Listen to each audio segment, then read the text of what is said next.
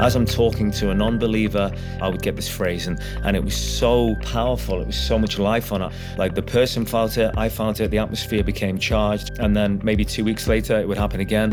And I wrote them all down on my phone, and that is what Jesus at the Door is. It is 9 points that were breathed by the Holy Spirit in the harvest fields of life.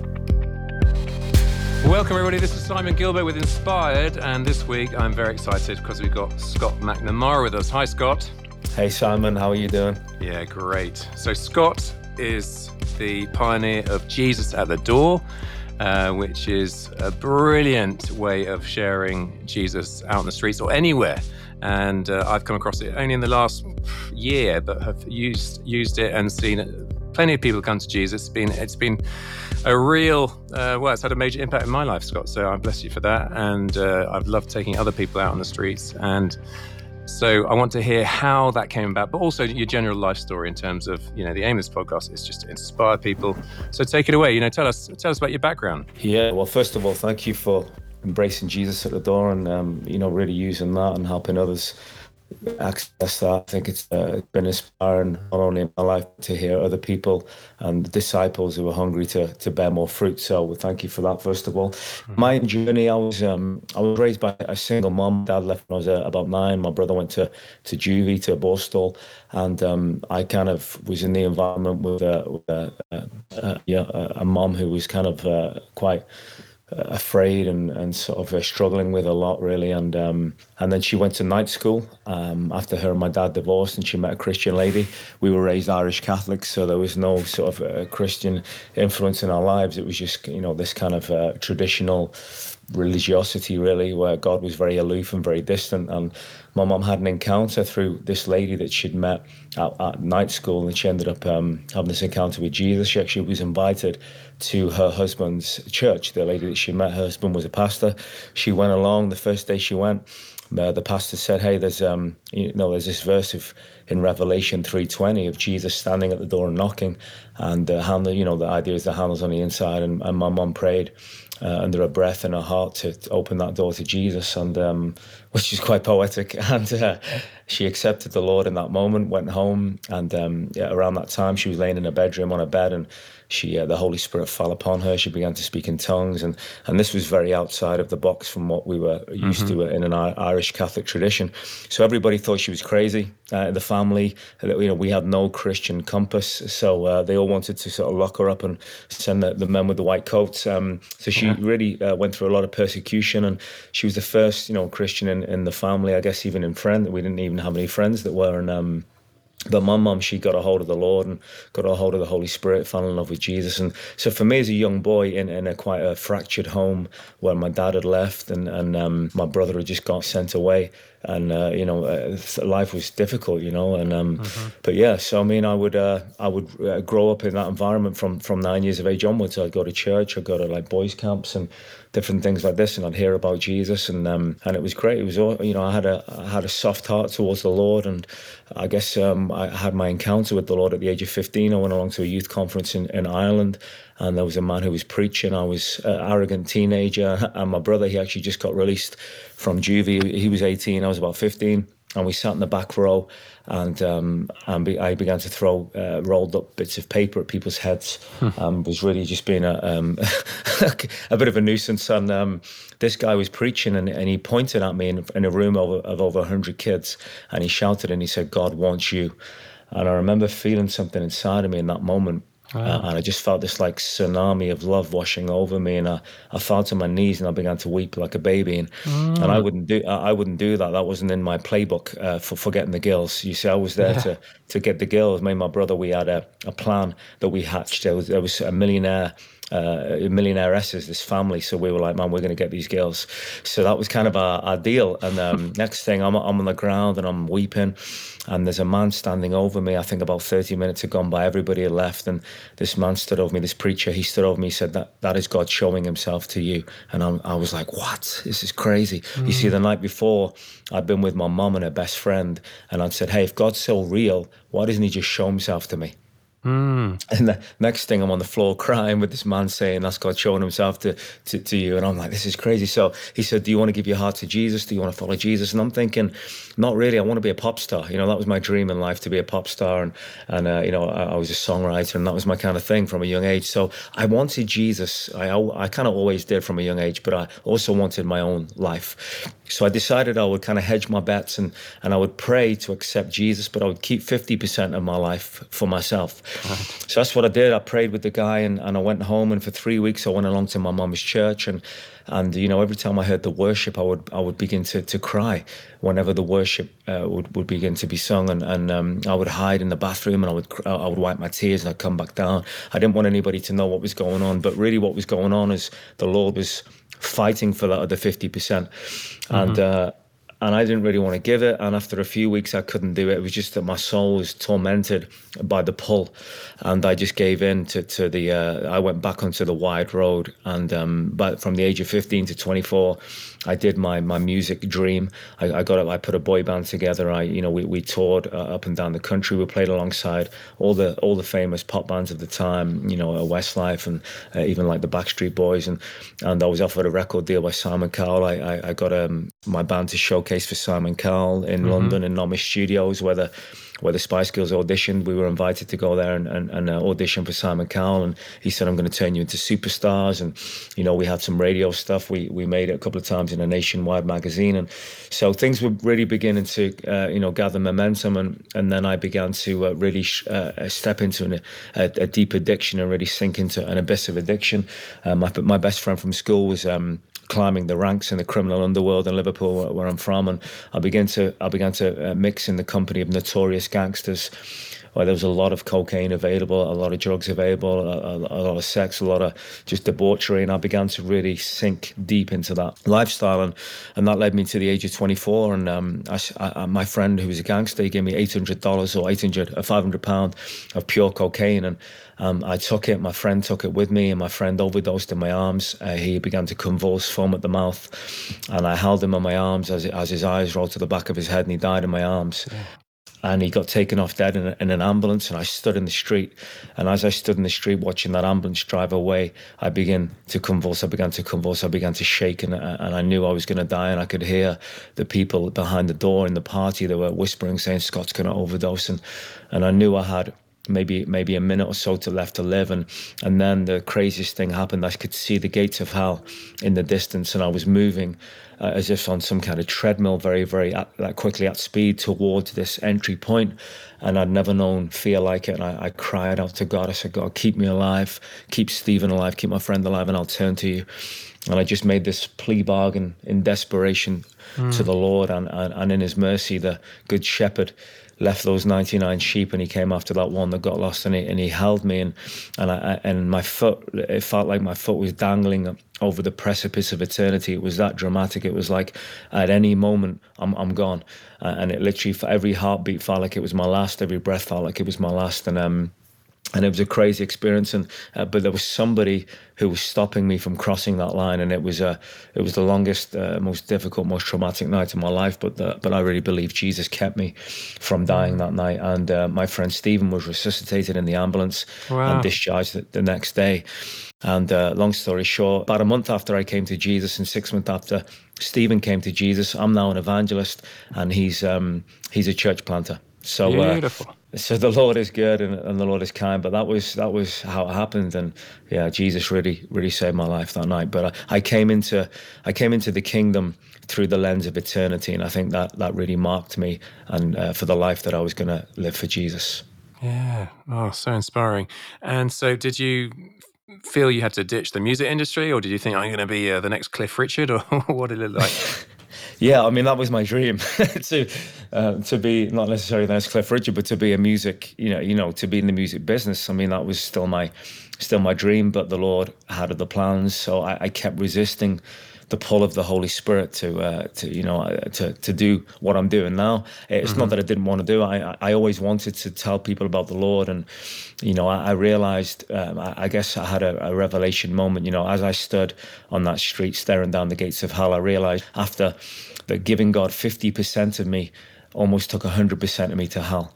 And, giving 50% wasn't enough. You're either on that wide road that leads you to destruction, or you're on the narrow path that leads to life. And that really marked my heart for the people out there that were living lives like that, for the people, I believe in God, or I pray before I go to sleep. And it really marked me to think, man, you can be on the wrong road believing in the right God, but it's going to be a dangerous outcome. So yeah, I always wanted to tell people right from the get-go, right out of the gate. I mean, the best way I describe it is, how can you be held in a father's embrace and feel his heartbeat for his wayward children and not want to do something about it? And that was how I felt. I felt being held in the Father's embrace. I could almost feel his heartbeat for the broken people who were living lives like me. And so I wanted to tell them, but I also wanted the music. So long story, I went through a bit of a journey, but the Lord told me, he said, Scott, give me your music and I'll give you souls. And that was what I heard, and I went through a grieving process, and I laid it down, and sure enough, the Lord kept his word, and I began to step into the life that I'm now living. Brilliant. So our paths crossed, it was Causeway Coast Vineyard. I don't want to jump too far ahead if I've missed a chapter, but did you go straight into evangelistic work? Well, yeah, I mean, in a nutshell, So I accepted Jesus in 2001. It was the eve of New Year's Eve, 2001. I had a very dramatic encounter with the Lord, where the Holy Spirit fell on me, and I saw beams of light protruding out of these three men's eyes as I sat in this room. It was a real profound, amazing experience. But after that, I just began to hear the voice of God very clearly. I heard the audible voice of God after 2 weeks, telling me to take Bibles to China. And I subsequently went and did that. I was in Israel after 4 months with God TV. I won a trip with God TV. I got to share my testimony in King David's Citadel in Jerusalem, live on God TV, 4 months after being a believer, on Pentecost Sunday, where I saw angels with my own eyes. And so just a real amazing sort of birth into this new life. And yeah, I came from a severe alcohol and drug background, and I stopped those things, but after I had two near-death experiences. One was a drug overdose, and one I picked a fight with three guys one night in Liverpool city centre, and they were banging my head on metal bars and jumping up and down on my head, and I ended up in the hospital having a brain scan, and I was very bad. And the next day I collapsed with an anxiety attack, and I went through post-traumatic stress disorder for 13 years. I was on medication for a number of years for that, and I began to really manifest severe PTSD symptoms, and that led me back to alcohol. In 2003, I went to London Bible College, met my wife there, and we were about to get married, and I basically went back to drinking and just to self-medicate. Yeah. Because I couldn't cope with the PTSD. So, it started off with one or two drinks here and there, and that became, an issue. And long story short, me and my wife, we weren't married then, but we went through some issues, but we got married, and within 6 months, our marriage was just in disarray. I ended up, just drinking a lot and staying out, and then we'd had a child, and we ended up, my wife was going to divorce me. I left. She kicked me out of the home, rightfully so. And I ended up back in the gutter where I was found in the first place, And it was kind of crazy because this happened in Coleraine. This happened in the church where I met you. So this was all going on here. We'd moved from England to Ireland, and so all my mistakes happened in a town called Coleraine in Northern Ireland. And this is where my wife and I we split up, and I was in the bars, in the local bars. I was drinking. I was making all my mistakes in this little town, and then I came back to Jesus when I went to visit some friends and some family, and I went back to Liverpool and actually came back to the Lord, and me and my wife, we began to date again. And after 9 months, the Lord opened the door for me to come back to Ireland, and I just said I didn't want to go and live there. I told the Lord I'm not going back there because all my mistakes happened there. Yeah. But the Lord said, I want you to come back here. So I went back there and I began to share the gospel. The Lord told me to go into the streets and just share them. And a lot of the people knew me from the life that I'd lived while I was backslidden. I'd been in the bars, and I lived this sort of lifestyle. And I was very ashamed of it, but the Lord told me just to stand there and just declare his love. So I did that.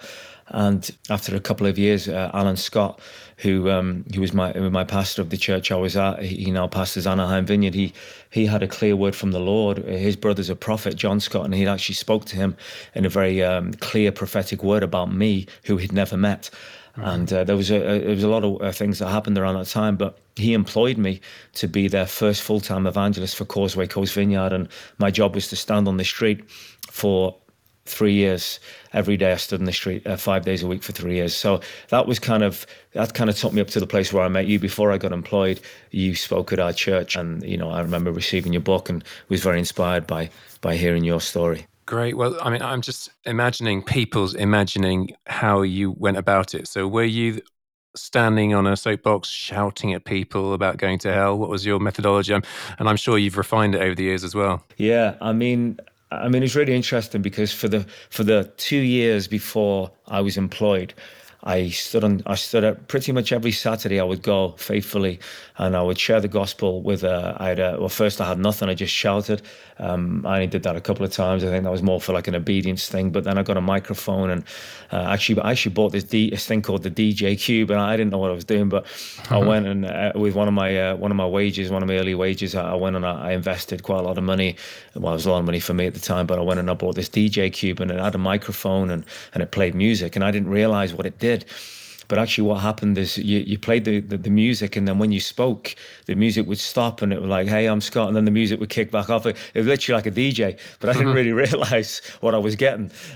So I had to kind of refine that a little, so I didn't look like a preaching DJ and do it so that I had the music or I had my voice. But I began to go every Saturday and just share the gospel, and I didn't know how to do it, so I would copy other people's sermons. I would look online and some of the heroes of the faith, and I would pinch their sermons and try and regurgitate their sermons. But I mean, it wasn't very fruitful, if I'm honest, but I did it very faithfully. I think I saw one guy come to the Lord in about 2 years, and honestly, I didn't really know what I was doing. Everything was about me. I was trying to do it in myself. I didn't understand at that stage what evangelism was, and the Holy Spirit began to school me in evangelism from 2014 onwards, and I learned that evangelism is about partnership. But at that time I didn't know that. I thought it was all about what I could do or what I couldn't do, and I wasn't very fruitful. But when I was employed, I was probably about 500 yards down from the spot where I spent 2 years, was where I stood outside the town hall.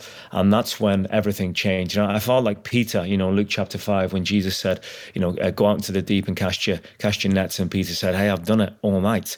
There was the same fish. There wouldn't have been any new fish in that like 12-hour or so period. But Jesus said, go back. And what was different when Peter went back is he went back in partnership with Jesus. You see, the first time he fished alone. The second time he went with the word. And I felt like that. I fished in those same streets, in those same waters, and I didn't really catch any fish, but I went back and everything changed. And when I went back, I would just speak to strangers. I would share with them. I mean, just to kind of give you a bit of insight, the culture that we had at that time in 2014, our church culture was a culture of healing. So we didn't have a salvation culture. What I mean by that is people weren't getting saved in a few minutes in the streets. We hadn't seen that before. We saw people coming to Jesus in gathered environments, in church settings or conferences, but we didn't have an environment where people got saved on the streets. People got healed on the streets, but we didn't see salvation, and that was unique. Do you want to just share a bit on, because Mark's will be a mutual friend, and he started Healing on the Streets, and I'll definitely do a podcast with him. And the church, I mean, some people will be familiar, loads of people won't be familiar. Just share a bit on the church, and you talk about its culture and what was going on. I mean, it wasn't your average church, was it? No, it definitely wasn't. So Causeway Coast Vineyard Church was where Healing on the Streets was pioneered and launched by Mark Marks, and that's a ministry that's gone all over the world. And I mean, it really, we've seen incredible healings that took place in that town from the town hall, and Mark actually became a good friend of mine. We would when I first was employed, Mark was often there as well, and he would go and share, and I would go and share, and then we'd come back and we'd say, hey, how did that go? And so it was really encouraging having him there at that time. But yeah, that was our culture. A lot of people were getting healed and in dramatic, miraculous fashion. But we didn't have a culture where people were getting saved on the streets, and we hadn't seen that. So it was definitely something that we were stepping into that was unique. And so did you feel that Jesus at the door suddenly came to you? Was it a sudden revelation, or were you just trying different things out and you landed on it? Yeah, I mean, I always had a desire to share the gospel. That was always my number one priority. I mean, I'm a supernatural guy because the Holy Spirit is supernatural, and so I'm open to everything that is God. But so I prayed for the sick, and at times I'd seen people healed. So I moved in that stuff, but I didn't really know how to share the gospel. I didn't really know how to do that in a way that was succinct, in a way that was concise. So what I would do, I would pray for the sick because that's all I had seen really go before me. So I just did what I'd seen, and that was the culture we were in. So my opening line was, can I pray for you? And so I would pray for sick people, but obviously you have a problem if somebody doesn't have a sick body, then a lot of the times we're not praying for them, which is a problem because they have a sick soul. People have sick bodies that are temporal, but they have a sick soul that is eternal, and that takes precedence over their sick body. And I think the danger with a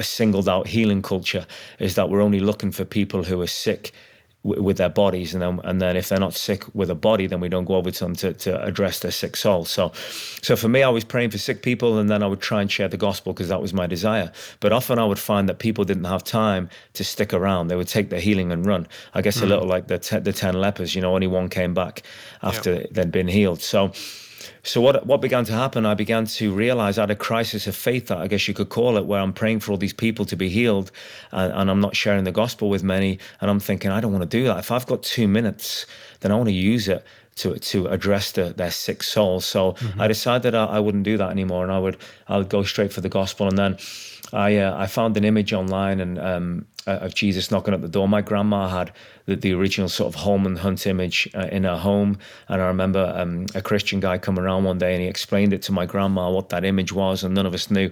He explained the concept that the idea is that the handle is on the inside, not the outside, only you can let him in. So that was always something that was hanging around in my heart. So I began to use that. I drafted this image off the internet and I just showed people the picture. I said, hey, this is Jesus knocking.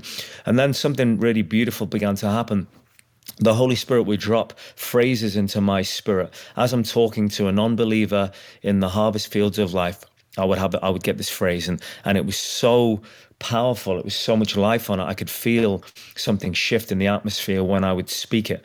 Like the person felt it, I felt it, the atmosphere became charged and changed. And I wrote it down on my phone, and then maybe 2 weeks later it would happen again. And then it would happen again. And I wrote them all down on my phone. And that is what Jesus at the door is. It is 9 points that were breathed by the Holy Spirit in the harvest fields of life. So good. It's interesting. My mum, who will be listening to this as well, she, unlike you, in terms of, you said it was your mum was, zero sort of Christian culture and background. My mum had her in-laws very definitely praying for her every day since she'd married my dad, who was a sort of backslidden missionary kid gone wrong, if you like. And we lived in Algeria. Dad was a businessman, and mum was just reading Revelation 3:20 by herself, and the Holy Spirit nudged her, and that was how she came to faith. So for those that don't know, Revelation 3:20 is Jesus. He says, here I am, I stand at the door and knock. Whoever hears my voice and opens the door, I will come in and eat with him and he with me. So it's interesting that we've got that shared experience of our mothers being drawn to Christ through that verse. Now, Scott, why don't we you talk about the 9 points. Why don't we just do that as a role play in its simplest form, so that people who don't know about it can understand it? And we'll do that with a caveat that, guys, obviously conversations are fluid and we're not slaves to methodology, and yet as we do this, it's an anointed tool, and I'll just be as responsive and open. And actually, I've experienced it on the giving end.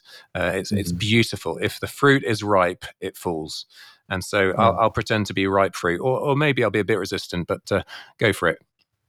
Yeah, can I just say just a couple of things just leading into that, just Sure. to give a bit more context. So, yeah, I know you just touched about the fruit. So the Holy Spirit showed me when this thing began. He gave me this revelation, really, like I touched on before. I alluded to about evangelism as partnership, and I didn't know that.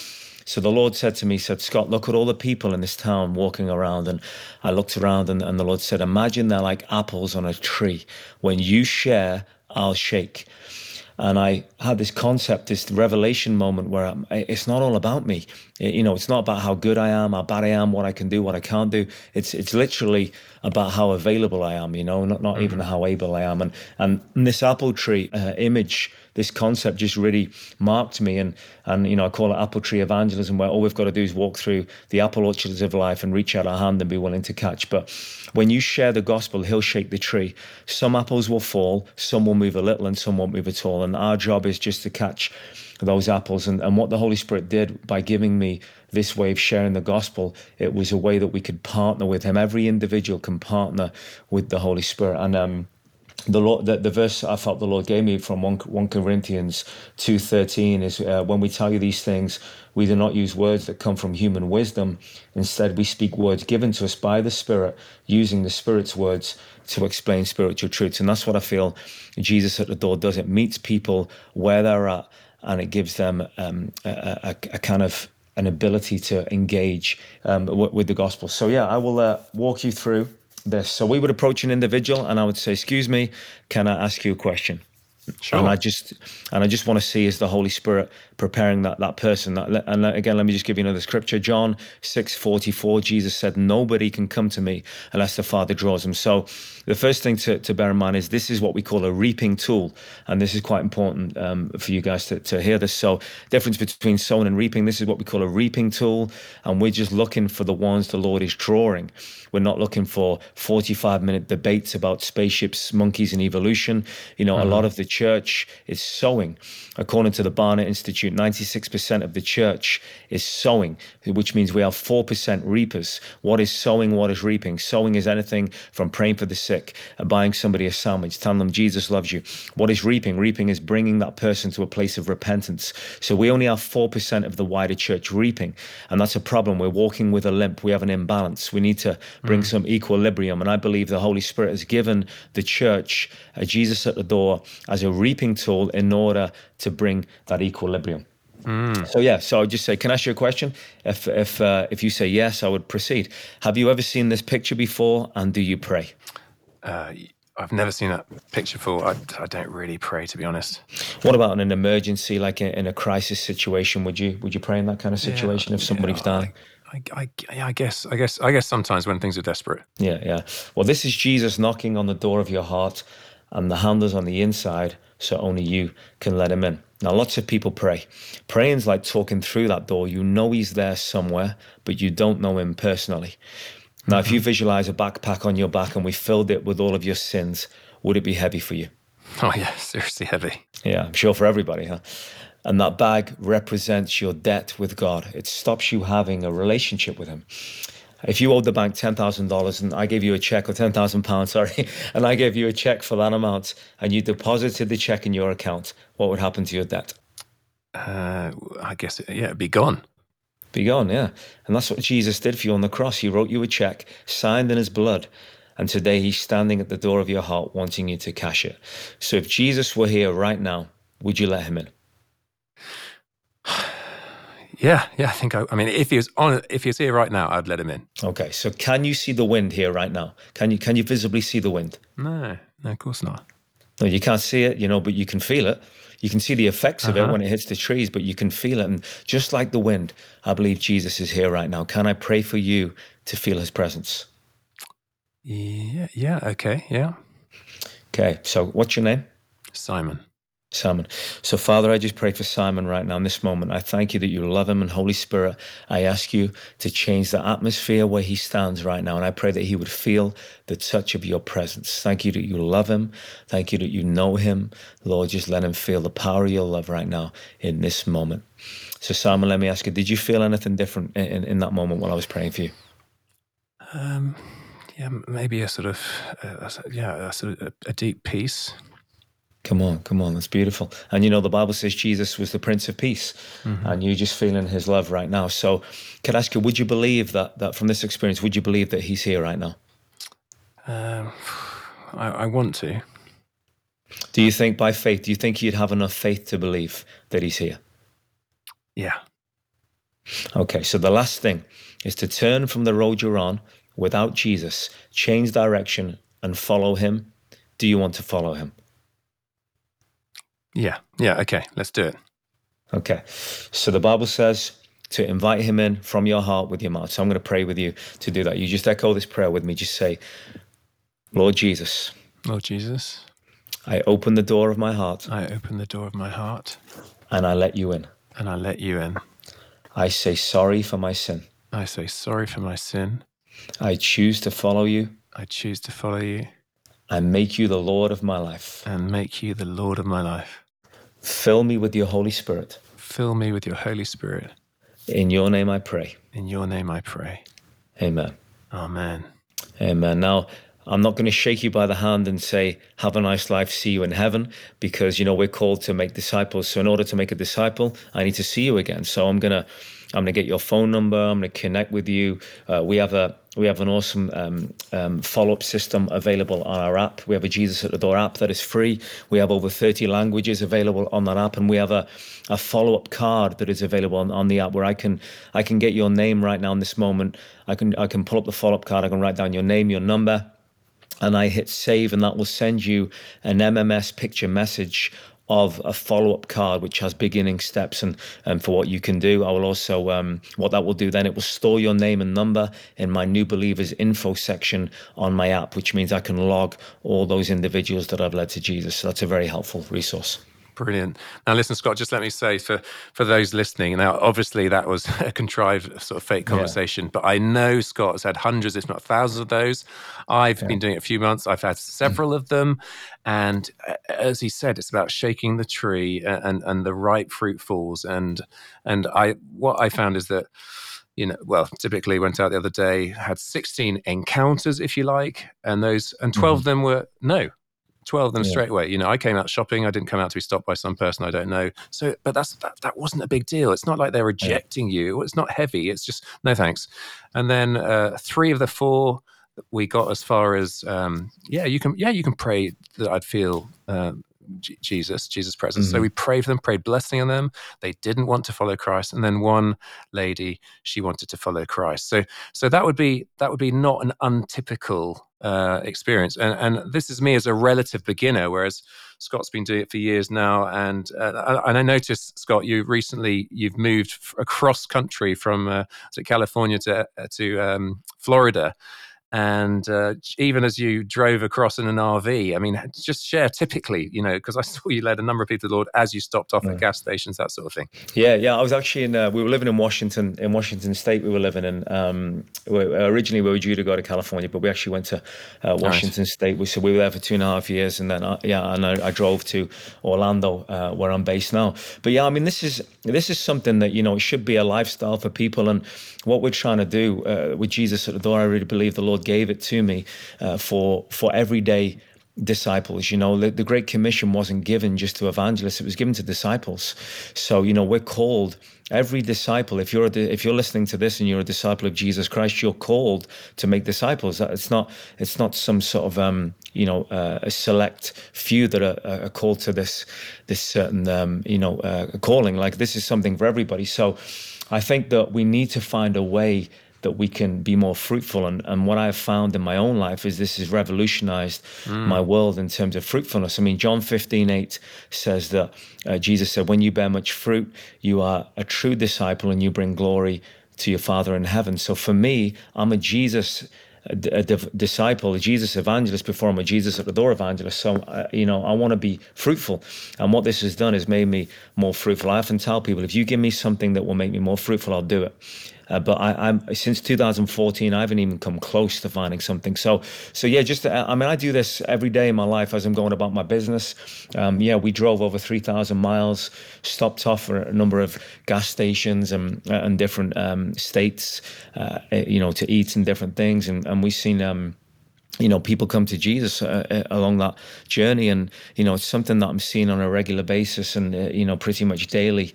And it's very, very easy, very simple. And what I love about it is it's not threatening, it's not forceful. Actually, what we're doing is we're laying out the options on the table, and we're saying, hey, is this you? We say, do you believe in God? Do you pray? Yes, I do. If your bag was heavy, would your bag be heavy? Are you a sinner? Yes, I am. Do you want to follow Jesus? Yes, I do. We're just putting the options out there. We're not telling them that. They're actually telling us this is what they want. So it's a very powerful approach, but it's a very gentle approach. I was in Portland State University, which is the most unreached university in the whole of America. And there's a young man we approached, and he came back to me, said, he shared with me, said, look, I'm not interested in this. He said, but I do want to tell you, this is my favorite approach that I've heard.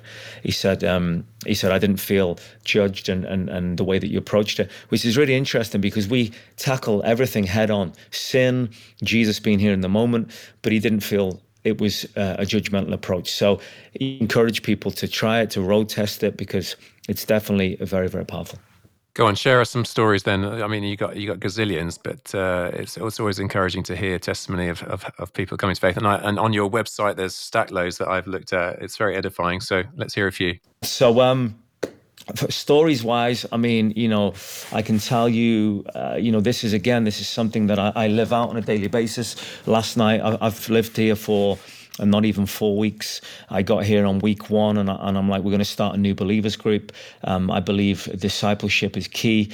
The beating heart of Jesus at the door is to make disciples. What we're doing in sharing the gospel is, in the words of Billy Graham, to bring somebody to Jesus is 5% effort, but 95% effort is needed if we're going to bring them into maturity as a disciple within the church. So I'm very passionate about making disciples, and that is what we stand on with our ministry. So I've done that right from the beginning. In 2014, we opened our home. We've seen many people come to our home and be discipled. We had the church within a church in Causeway Coast, full of our new believers. They filled up many, many rows as they kept getting saved and discipled. So that's something, just to kind of state that, something that is very, very a big passion of mine, to make disciples. So yeah, I mean, last night we had a new believers group. We had our 3rd new believers group last night, and it was wonderful. We had 3 brand new believers that came. One of the guys I met in a local Walmart store, he came to church on Sunday. He came here last night. Another guy, I was on a Friday night outreach in downtown Orlando. There was this guy out there on the club scene. I met him. He came to church the past 2 weeks. He came to our home last night for our new believers group. So we're seeing this on a regular basis. But I'll share a story with you guys. The reason I'm going to share the story is because I really want people to be stirred and shaken and inspired to do this yourself. I want you guys to see the danger of us being impotent and not sharing the gospel. So I was living in Washington State, and there's a local city 30 minutes away called Longview. So I decided that I would go and knock some doors in Longview, and I went there. I mean, I'll tell you real quick, brief backstory, because I want people to see how the Holy Spirit leads. Like I told you, evangelism is partnership. So you share, he shakes. It's all about partnership. If I could define evangelism in one phrase, it would be this: giving up all control so he can take full control. The best evangelists are the ones who get out the way. I believe that Jesus at the door, it gives you something that can enable you to get out of the way in style. It keeps you involved enough, but it doesn't dominate. You don't dominate. The Holy Spirit will dominate the conversation and the time. So that is what it's so powerful about Jesus. It'll get you out of the way in style. And I was in Seattle in the Chop Zone. We had some severe riots last year. It was called the Chop Zone. It was this autonomous zone where a lot of crazy people barricaded the city and a part of the city. And I went there and shared the gospel. And while I was there, I was due to be there for a couple of days. And after day 1, the Holy Spirit told me to go home and make disciples. So I was there with the team, and I said, guys, we're not staying, we're going home. So I drove home late that night, and I got up in the morning, and I took a gentleman with me to train him, and we went knocking on doors, and we'd got about 5 doors in, and we opened, this young lady opened the door. Her name was Lily, and she opened the door, and within minutes, the Holy Spirit fell upon her, and she began to cry. And the Lord showed me a picture of a lily pad, and I saw this lily pad with a lot of muck and dirt on it. And I shared that with her, and she began to cry. She told me that she was raped in her own home 1 year. In 5 days, it would be 1 year, the 1 year anniversary of when she was raped in her own home. Now, this was more of a monumental moment for her because it was her daughter's birthday. She had a daughter had a birthday party, and a friend brought this guy around, and he drugged her and raped her in her own home. And it was coming up to 1 year anniversary in 5 days. And she was thinking of ending her own life. She was a single mom of 3 children, and she didn't really want to live anymore. That day that was looming, that monumental moment that was looming, she didn't really feel that she could cope with facing that memory. So she'd been thinking about ending her life, and we knocked on her door. She was a lady in her mid-20s. She accepted Jesus in that moment. And we invited her immediately to our New Believers group, and she came straight to our New Believers group within days, became part of our family. Within about a week, she was stood with me leading her next door neighbor to Jesus. And then her whole life was turned around. And there's a video on our YouTube channel. We have a Jesus at the Door YouTube channel. Yeah, Lily's story, and it's called the Journey of a Disciple. We have 3 videos, the journey of a disciple. What we do is document the journey of that person getting saved, that person leading someone to Jesus, being baptized, and transformation, beautiful to behold. So that's on our Jesus at the Door channel. We call it Living Letters. You know, the Apostle Paul said, "You are our living letters. You're the endorsement of our ministry," and that is what we like. We believe in. We believe these disciples are the people who can validify what God has put in our hand. Amen. Oh, Scott, I love it. Hey folks, just an explanation for these last few minutes. Scott's reception was really rubbish, but it was, I think, too good to miss out. So we've kept it in there, but it might be a bit frustrating in terms of sound quality. Anyway, let's see how it goes. To encourage you, a couple of months ago, I took out a bunch of people, and you talk about percentage of 96%, Barna saying that of Christians have never led anyone to Christ. Well, out of the 16 of us that went out on the streets that day, 2 people came back absolutely turbocharged because they'd led someone to the Lord for the first time. There was such joy in their faces. And one lady on the way home, she led another person, and the next month she led another 3 people. So she's led 5 people to Jesus using this tool. It's just a tool, isn't it? But it is an effective tool. And I thought, what I loved also is that in terms of equipping people, it doesn't take long. We did half an hour practice beforehand. Then we did 15 minutes half an hour of teaching, explaining the methodology, then 15 minutes practicing on each other as 2s, and then we went out, we came back, and that week I think 9 people came to Jesus in an hour on the streets of Bath. So, and obviously, as you said, the crucial thing is the follow-up and getting exchange of details. So listen, everyone, as you've heard this, I know lots of people, you are feeling extremely uncomfortable saying, this is just not for me. What I want to challenge you is get out your phones right now, and whether it's Android or an iPhone, go to the App Store of the Android equivalent and type in Jesus at the Door. Download it, the app. You'll have a picture of Jesus knocking at the door of your heart with the handle on the inside only, and you'll have that, and you'll be able to access that whenever it's appropriate. You might think, I haven't got the courage to go up to someone, but someone comes and knocks at my door. Someone came knocked on my door the other day. I was able to get it out and share it with them. I was sat next to a guy playing cricket a few weeks back, and I did have a half an hour just to sit and chat with him and led him to the Lord. It was so lovely. And you don't want to be saying, when God used me 15 years ago or 5 years ago. If you're doing this, if this does become a lifestyle, then you've got contemporary stories of Jesus at work through you for his glory and drawing people to himself. And then we will be a church on the move, a growing church. So Scott, I want to bless you so much in that. We've actually pretty much run out of time, and there's so much more that could have been shared. But is there anything that you still want to share that you feel like we haven't got in?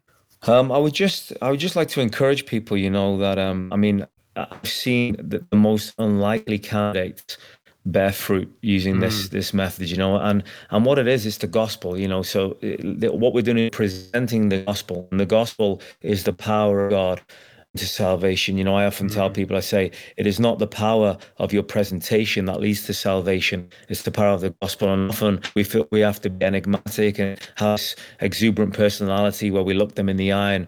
But that's not true, because if it was, then that would underride the power of the gospel. The gospel is what carries the power. I've seen people like my daughter, when she was 9 last year, she went out and she read this card with a pastor and a team, and I took another team. She read this card to a man, and he starts crying. He was a guy wearing a baseball cap with a pack of cigarettes hanging out of his back pocket, and he began to cry as he accepted Jesus. I've seen, I could see many stories of young people, kids, people who have no experience. But, Jesus said, if you confess me before, and I'll confess you before my Father in heaven. And really, we need to wake up as a church, because we don't have the right to say this is too uncomfortable for me, because people are perishing, and we need to get over ourselves, quite frankly.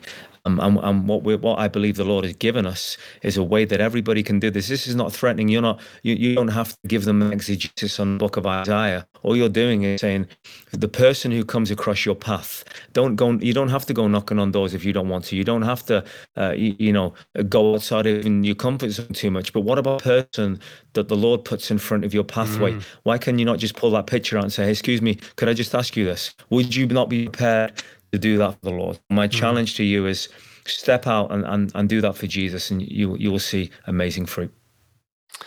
So, Scott, why don't you pray a prayer over us listeners right now, a prayer of commissioning? Go for it. Yeah. Holy Spirit, I just pray, Father, for everybody who's listening to this right now. I pray by the power of the Holy Spirit, Lord, I pray that you would shake them and that you would move in their hearts. Lord, I pray you'd bring them back to the moment where they were saved. I pray you bring them back to that sweet salvation moment. Lord, I pray that they would remember what it felt like to be lost. And Lord, that they would be stirred to want to reach out to the perishing and forget, Lord, what happened to those who are on that wrong road, Lord. So, Holy Spirit, I just pray that you'd breathe life into their heart right now. I pray that impartation, Apostle Paul said, I long to impart some spiritual gift to you. So, Lord, the gift that is in my heart, right, I impart it into my brothers and sisters right now in this moment. I pray for the fire of the Holy Spirit. I pray against all fear. I bind that spirit of fear over their lives, and I prayed, release them, Holy Spirit, release them into their community, into their friends, in their family, their neighbors. Lord, loose their mouth, remove the muzzle off their mouth, and cause them to be so inspired that they want to open their mouths for your glory. We pray in Jesus' name. Amen. Amen. Brothers and sisters, wherever you are, may we not just be hearers, but may we be doers. I really want to challenge each and every one of us. It has revolutionized my recent attempts to reach out in Jesus' name. And he can do that. He can do that for you, for his glory. Scott, thanks so much for your time. I know you've got to dash off. I bless you and your family. Really great to be with you. And can I just say one quick thing? Yeah. Just if you guys are interested in this, I do have a book called Jesus at the Door. It is not a book about my story or about something, or I get good ideas or thoughts. It's actually the 6 years of teaching that the Holy Spirit gave me, unpacking Jesus at the door. It's like each chapter is one of those 9 points, and we unpack it, and all the revelation the Lord gave me. When the Lord gave me Jesus at the Door, it is 10%.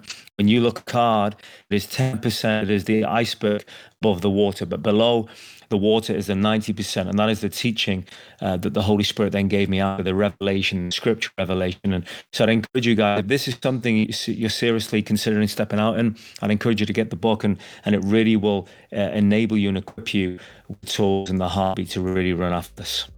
Fantastic. We will put that in the blurb underneath the podcast, all the relevant details of Jesus at the Door. So thanks, Scott, and thank you, all of you, for listening. I hope you've been inspired. I think this has been sort of different flavour from some. It's been very challenging and stirring, and I'd love it for there to be a really practical outworking communities across the nations. I think we've got 56 different nations listening in from around the world right now, which is a beautiful thing. So thanks, everybody, for your time. We'll see you again next week. Another fantastic guest. I want to thank Adam Thomas Steer for editing and Mike Sandeman for doing the mixing.